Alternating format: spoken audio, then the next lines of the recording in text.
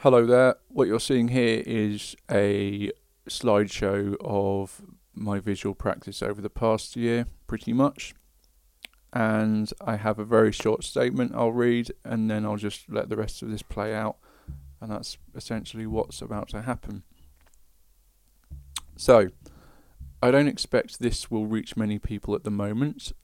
And I say at the moment because I believe this entry will have greater context in a few months from now. And I suspect I may intend to refer back to this when I've earned more attention with a well-tuned video essay.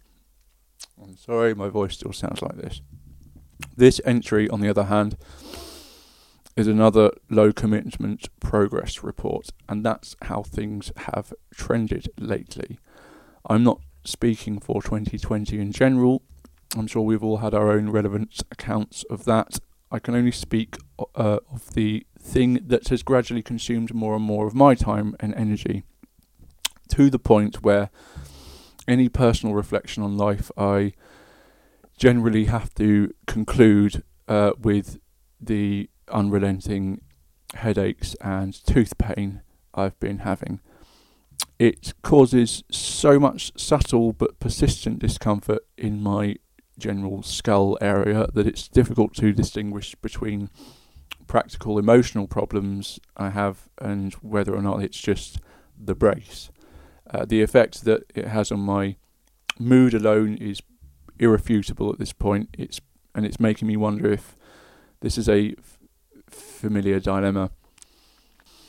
And I can think of a few other afflictions people have where such things may affect their mood in a way that they don't have a lot of agency over.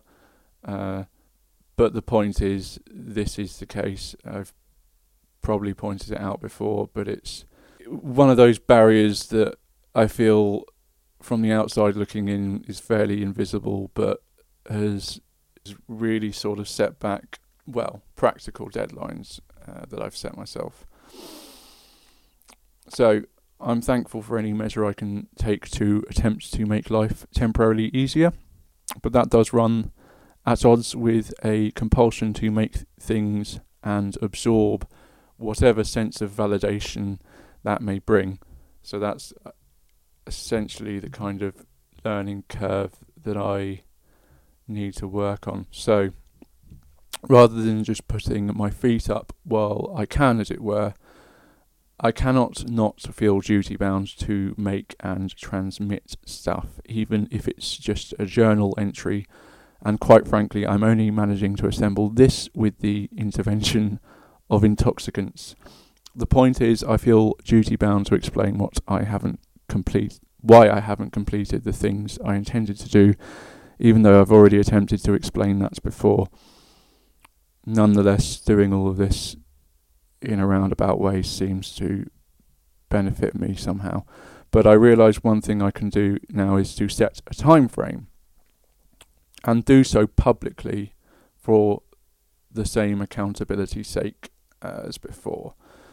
So my orthodontist predicts I have about 2 months more of these painful braces.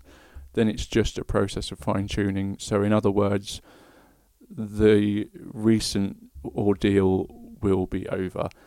I might even have a new lease of life and be able to commit to the ideas that have been ruminating for completion for almost a year. So I've simply marked that hopefully joyous day in the calendar, and in the meantime I do whatever I get to do. I don't like being reduced to a vegetable after beginning such promising things earlier this year, but I am not blind to gratitude, and I just have to give context for my own peace of mind. None of this really matters, obviously. We could discuss what...